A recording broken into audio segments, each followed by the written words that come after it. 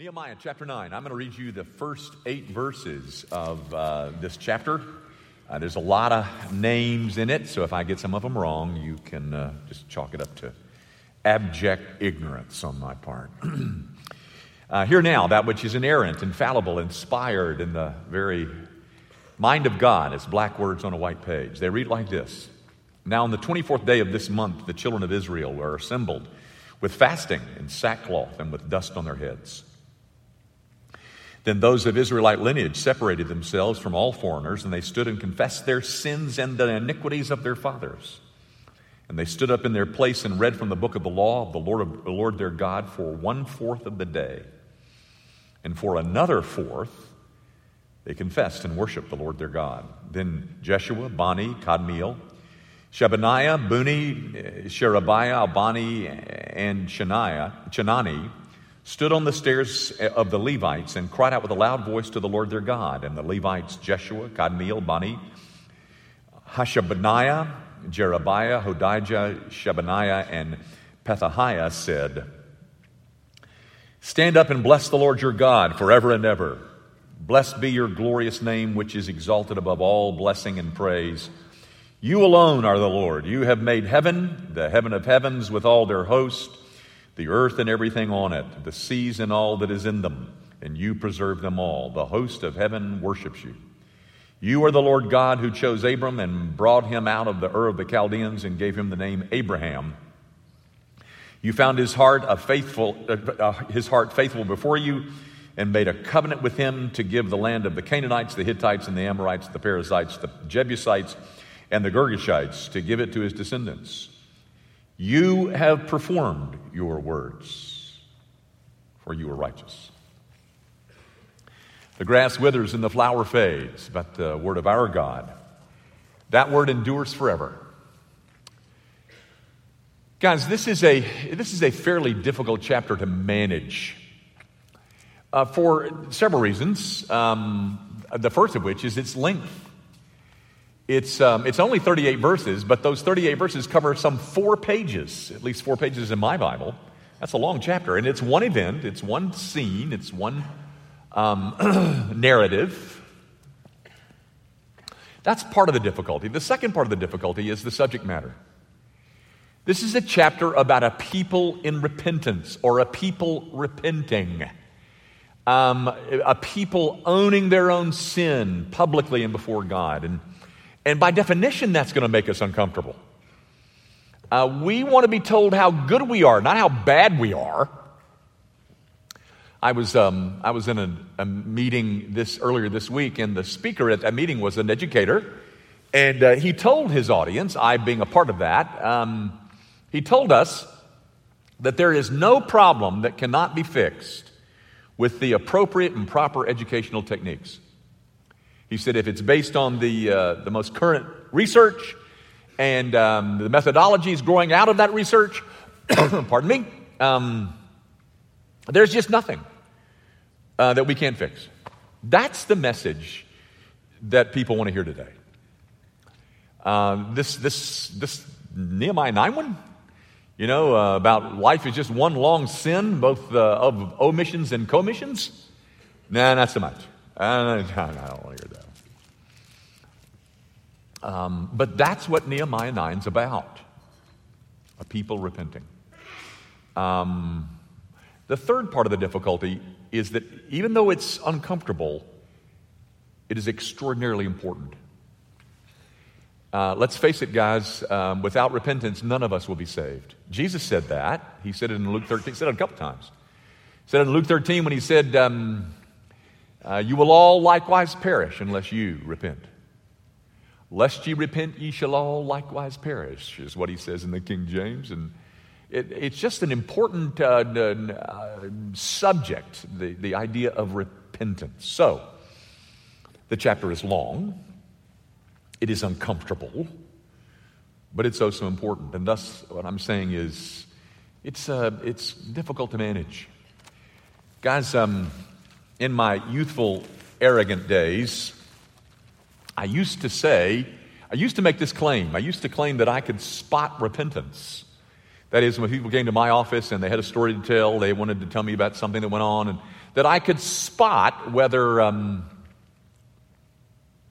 there was repentance present.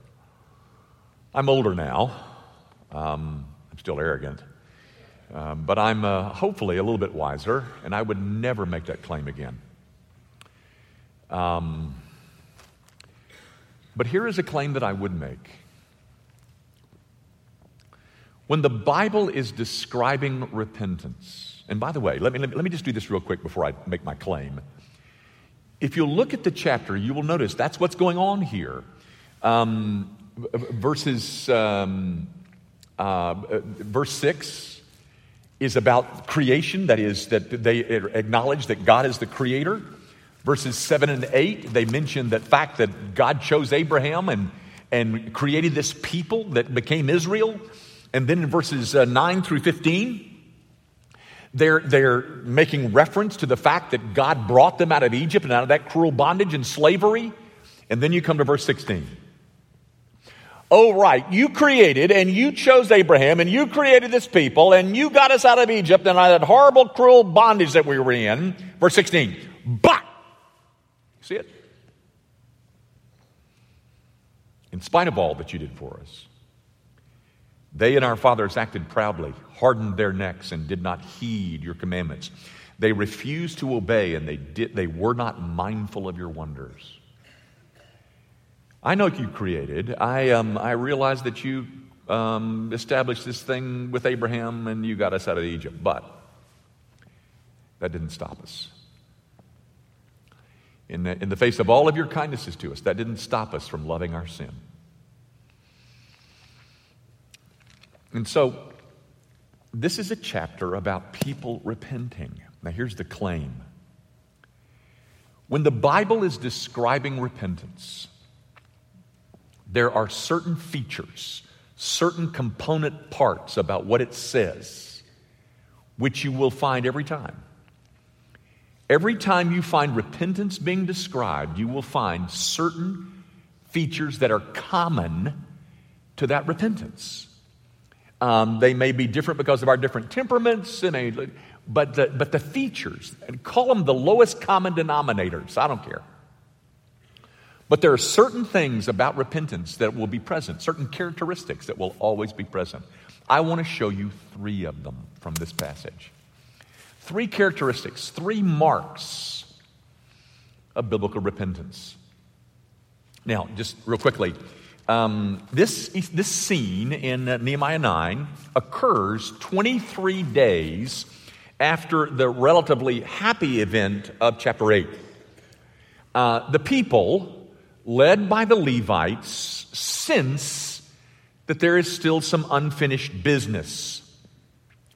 What follows in these 4 pages is a brief summary of what was being said to God in a 12-hour worship service. That's right, 12 hours. They listened to the scriptures being read for 6 hours.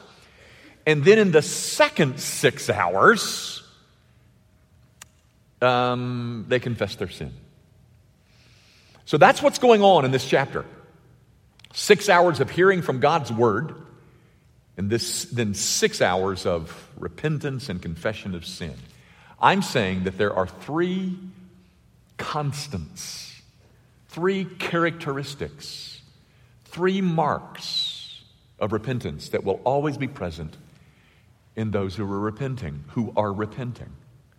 Not to say that I can spot it, but you might try to measure your own by these 3 characteristics that surface from these statements. There's lots of things that I could draw your attention to, but we're going to just fix our attention on those 3. The first thing that I want you to see, the first characteristic, has to do with their clothes, their behavior. Did you notice it in verse 1? Fasting, sackcloth, and ashes. Oh my goodness, Dr. Young, if that's characteristic, I'm in big trouble because I don't own a garment made out of sackcloth. That's not the point. The point has nothing to do with their attire. It has to do with this, call it their approach. It's that they are engaged. They are consumed.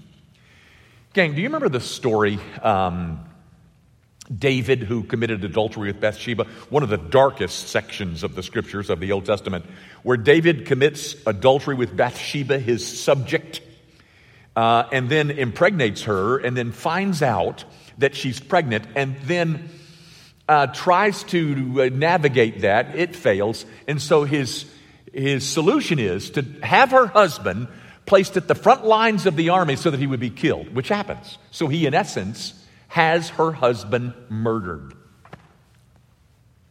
Nathan the prophet comes to see him and says, David, we know what you've done. God knows what you've done. David melts in repentance. Then he writes this psalm, Psalm 51, his penitential psalm. And in that psalm, I think it's verse 16 and 17, you find this statement, or at least something close to it. He says, you do not desire sacrifices. It's not the blood of goats and bulls that you want, because if you did, I'd give it to you. If that would remedy my situation, I would give you as much blood as you want. But that's not what you want. What you want is a broken and a contrite heart. That's what I'm saying, ladies and gentlemen. This picture in verse 1 of fasting in sackcloth and ashes is almost a metaphor of people who are offering a broken and a contrite heart. They are not reading from the prayer book. They're not walking through a set of well-known, well-rehearsed lines as if they were reading from some script. They're not looking for just the right words. They aren't mouthing things that they've said numerous times before. Oh, yeah, I'm a sinner. Everybody's a sinner. They're not doing this as a part of a corporate worship experience. Like we have a bulletin, and the bulletin says the hymn of praise, and then the pastoral prayer, and then the offering. And oh, here's the time of corporate confession of sin. It's right there in the bulletin. It's time for corporate confession. That's not what's going on here, ladies and gentlemen. This is not some kind of casual nod to the obvious. If anything summarizes it, Jesus does in the Beatitudes when he says, blessed are they that mourn. They're in mourning, ladies and gentlemen. They're in mourning over their sin. One of the chief characteristics of repentance is that broken and contrite heart that leads to mourning. And they're gripped, folks. And this is not the regret of finally getting caught. It's the weight of their sin. It's not just punishment that they fear. These tears that in this chapter don't come from ducks that are so afraid that, oh my goodness, I've gone too far this time. My goose is really cooked. No. It's the weight of sin that presses down on them, the vileness and the noxiousness of their own sin. And they say it a dozen different ways in this chapter. And one of the things that they do is that while they're talking, they're throwing dust up in the air. Oh, how quaint. No, ladies and gentlemen. The scene here is one of a people who have been pressed into mourning by the weight of their sin. I don't know what other words to give you. People who repent are engaged. They're consumed. They're serious about their understanding of what they've done. That's the first characteristic. Here's the second. So much of this chapter can be rightly understood if you'll just realize this, that what you find in Nehemiah chapter 9 is being said Godward. That is, God is not saying this. in Nehemiah 9. The people are saying it about themselves. All of what's being said in Nehemiah 9 is directed at God, not some priest. It's as if it's one big old, and we're back to Psalm 51, it's one big old Psalm 51:4, where David says in his penitence, he says, against thee and thee only I have sinned. You ever thought about that, ladies and gentlemen? Do you know what David did? He took advantage of one of his subjects. He slept with her, impregnated her, and then had her husband murdered. And then he has the gall to say, against thee and thee only I have sinned. What about Uriah?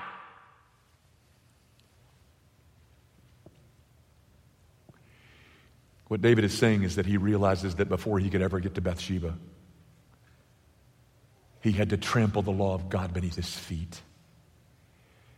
Before he could ever violate her, he must violate it, the law. And he recognizes that my sin is done in the face of a long-suffering, merciful, faithful God. And so what follows in this psalm, in this chapter, ladies and gentlemen, you will note what they're doing is giving you almost a survey of Old Testament history. It's a survey of redemptive history. You got verse 6 is about creation. Verse 7 and 8 is a reference to Abraham and Genesis 12 through 50. Then in verses 9 through 17, you get the references to Exodus, Leviticus, Numbers, and Deuteronomy. And there's even a specific mention of Kadesh Barnea in verse 17. Then in verses 22 and following, there is an allusion to Joshua and the events of the promised land. And then in verses 26 through 29, there's the references to the period of the judges. And then in verses 30 and following, there's a reference to, in essence, an allusion to 1st and 2nd Samuel, 1st and 2nd Kings, and 1st and 2nd Chronicles. Do you see what they're doing? This whole long 38 verses that covers 4 pages is a review of redemptive history. It's as if they're saying, we know what you've done for us. And we still sinned. Ladies and gentlemen, in this section of this chapter, the terms you and yours are used 85 times. Just look at verse 28 as an example. But after they had rest, they again did evil before you. Therefore you left them in the hand of their enemies so that they had dominion over them. Yet when they returned and cried out to you, you heard from heaven and many times you delivered them according to your mercies. 85 times in this section, ladies and gentlemen, the chapter mentions you and yours. Because what they are doing, ladies and gentlemen, is that they understand that what they've done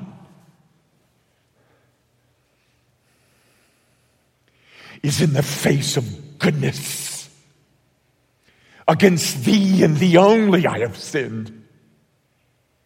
We remember those days of you getting us out of Egypt. We remember the fact that you chose and called Abraham and creation. And we remember what you did in the book of Judges and how the promise. We remember all that. And you know what? It didn't stop us. We've sinned in the face of mercy. You see, guys, that should give you some idea about the intensity of their mourning. They recognize that God has done this, and he's done this, and he's done this, and he's done this. But we still chose our sin. Does that sound familiar? It's not just we sinned. We sinned in the face of all this. all the goodness that you have displayed towards us. I'm saying that repentance is always earnest, biblical repentance, and biblical repentance is always directed at God. Before I can sin against you, and I do sin against you, before I sin against you, I've got to sin against God, the merciful, long-suffering, faithful, good God. I know what you did. I know of all your wonders. And it's as if I said to you, I still want my sin. My God. And then the third characteristic of biblical repentance is that you'll notice that in this chapter, that all attempts at a positive spin are abandoned.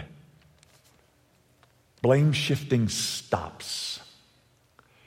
Guys, you remember the story in Genesis 3, Garden of Eden, Adam and Eve, serpent, apple, all that business.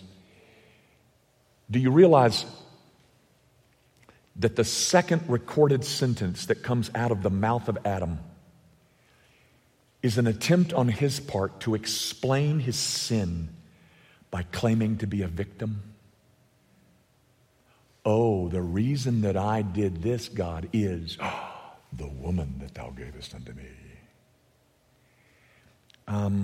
Shifting the blame to someone or something else. Guys, that's our default mode.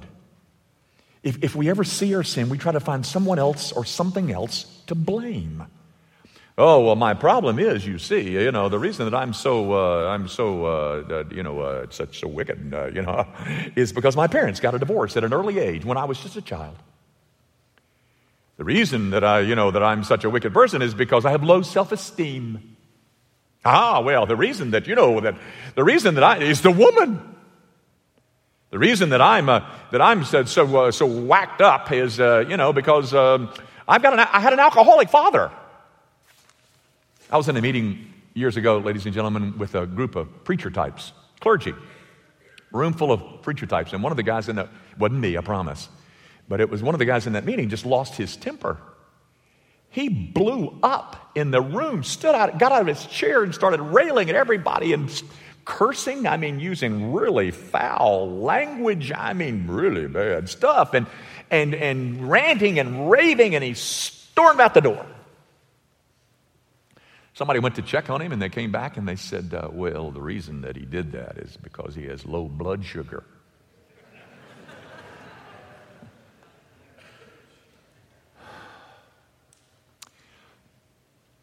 Guys, I'll grant you that sin never takes place in a vacuum. Other people's sin do affect me. We're all victims in one degree or the other. Yes. But we are also agents. That is, we make choices in response to the various stimuli that come our way. We choose to respond to temptation, and it's not because of my alcoholic father.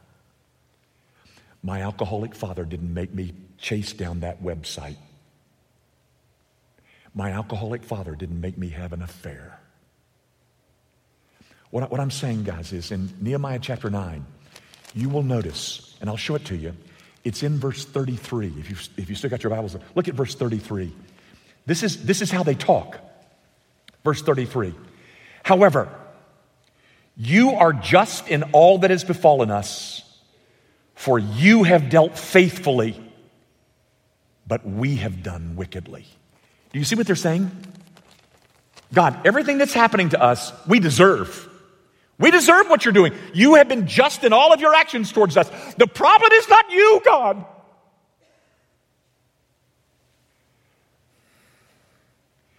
We're the ones.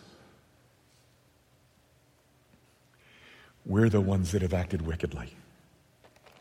All of this attempt to try to find somebody to blame for my sin, that's over. in biblical repentance. It's earnest. Oh my goodness, it's a broken and a contrite heart. It's Godward. Before I can ever sin against you, I got to sin against him. In all attempts to blame somebody else for what I did, that's over. And when God the Holy Spirit authors repentance in me, I take responsibility for what I've done. You know, ladies and gentlemen, nobody becomes a Christian. There's no conversion apart from owning, taking responsibility for my own sin. In one sense, before we ever come to Christ, we've got to come to Nehemiah chapter 9, verse 33, where we say, in our own words, God, everything that you've done is right.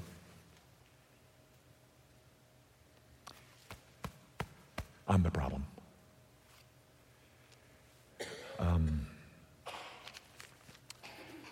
But guys, I would say to you that only grace allows us to see my sin as God sees it. And by the way, grace is also to be found in this chapter. Let me show it to you. I would say to you that the centerpiece of the entire book of Nehemiah, not just this chapter, the centerpiece of the entire book of Nehemiah is verse 17, just the last half of it. Look at what he says, or look at what they say. In 9:17, they say this, but you are God, ready to pardon, gracious and merciful, slow to anger, abundant in kindness, and did not forsake them. You should have forsaken them. You should have tossed them aside. In view of all that they did, you should have washed your hands of us.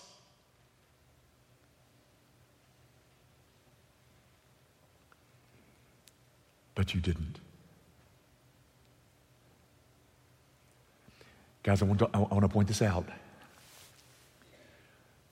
Before you can say what is said in verse 33, you must realize the truth of verse 17.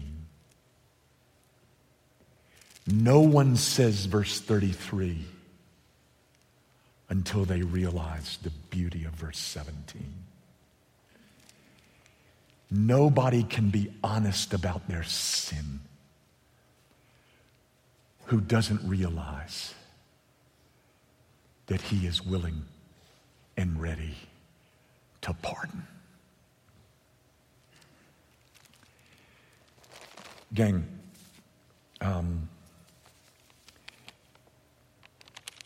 you have to notice that verse 17 precedes verse 33. And it's people who understand this about God who can finally be honest about their sin. You know, there's a section in the Old Testament. It's called the Minor Prophets. It's at the back of the Old Testament.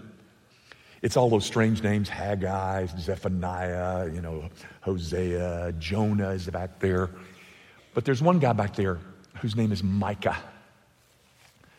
Micah's is a book that we ought to study one of these days. But when Micah finally realizes that God is willing to pardon, this is what he says. He says this in chapter 7, verse 18.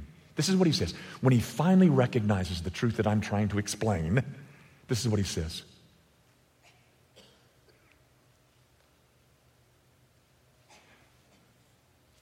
Who is a God like you? That's all he can say. When I recognize the depth of my sin and that you are willing to pardon it anyway,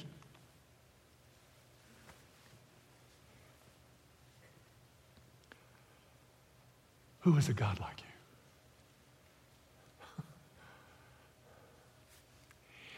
Guys, there's a scene in the New Testament. I think you know about it. I don't think I'm insulting your intelligence. I hope not. But I think you know about this scene. It's when Jesus is crucified. And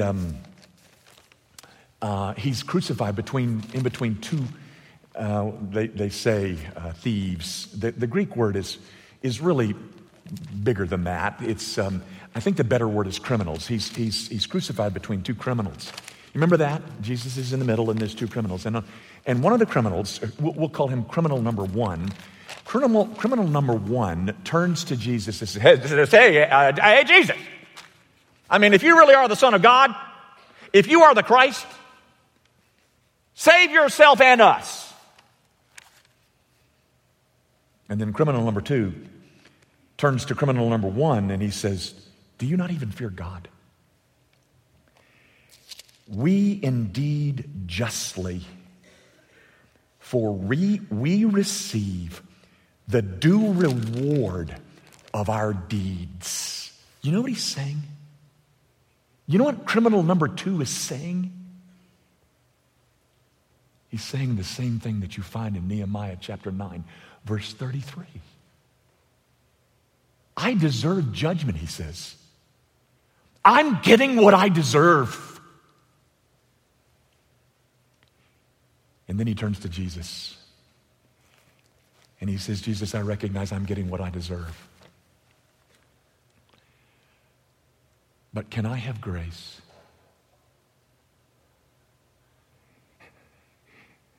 And Jesus says, yes, today you'll be with me. I know, oh God, I deserve judgment. But can I have grace? And ladies and gentlemen, the answer that thunders from this book over and over and over again is yes.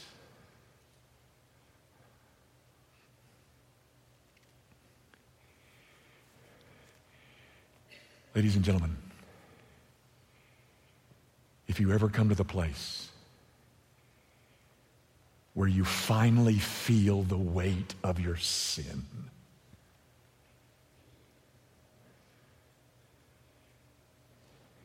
then you need to go to the same place that criminal number two went. You go and you say, I know I deserve judgment based on all this. But can I have grace? And what God does is, recognizing your sin, he sends his son to pay for it, transfers the burden of your guilt to him. Jesus Christ dies in my place, and then says yes to my request for grace.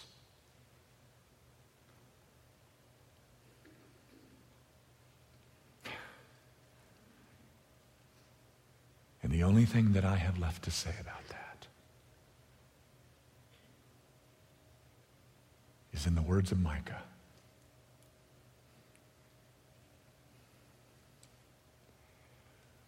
Who is a God like you?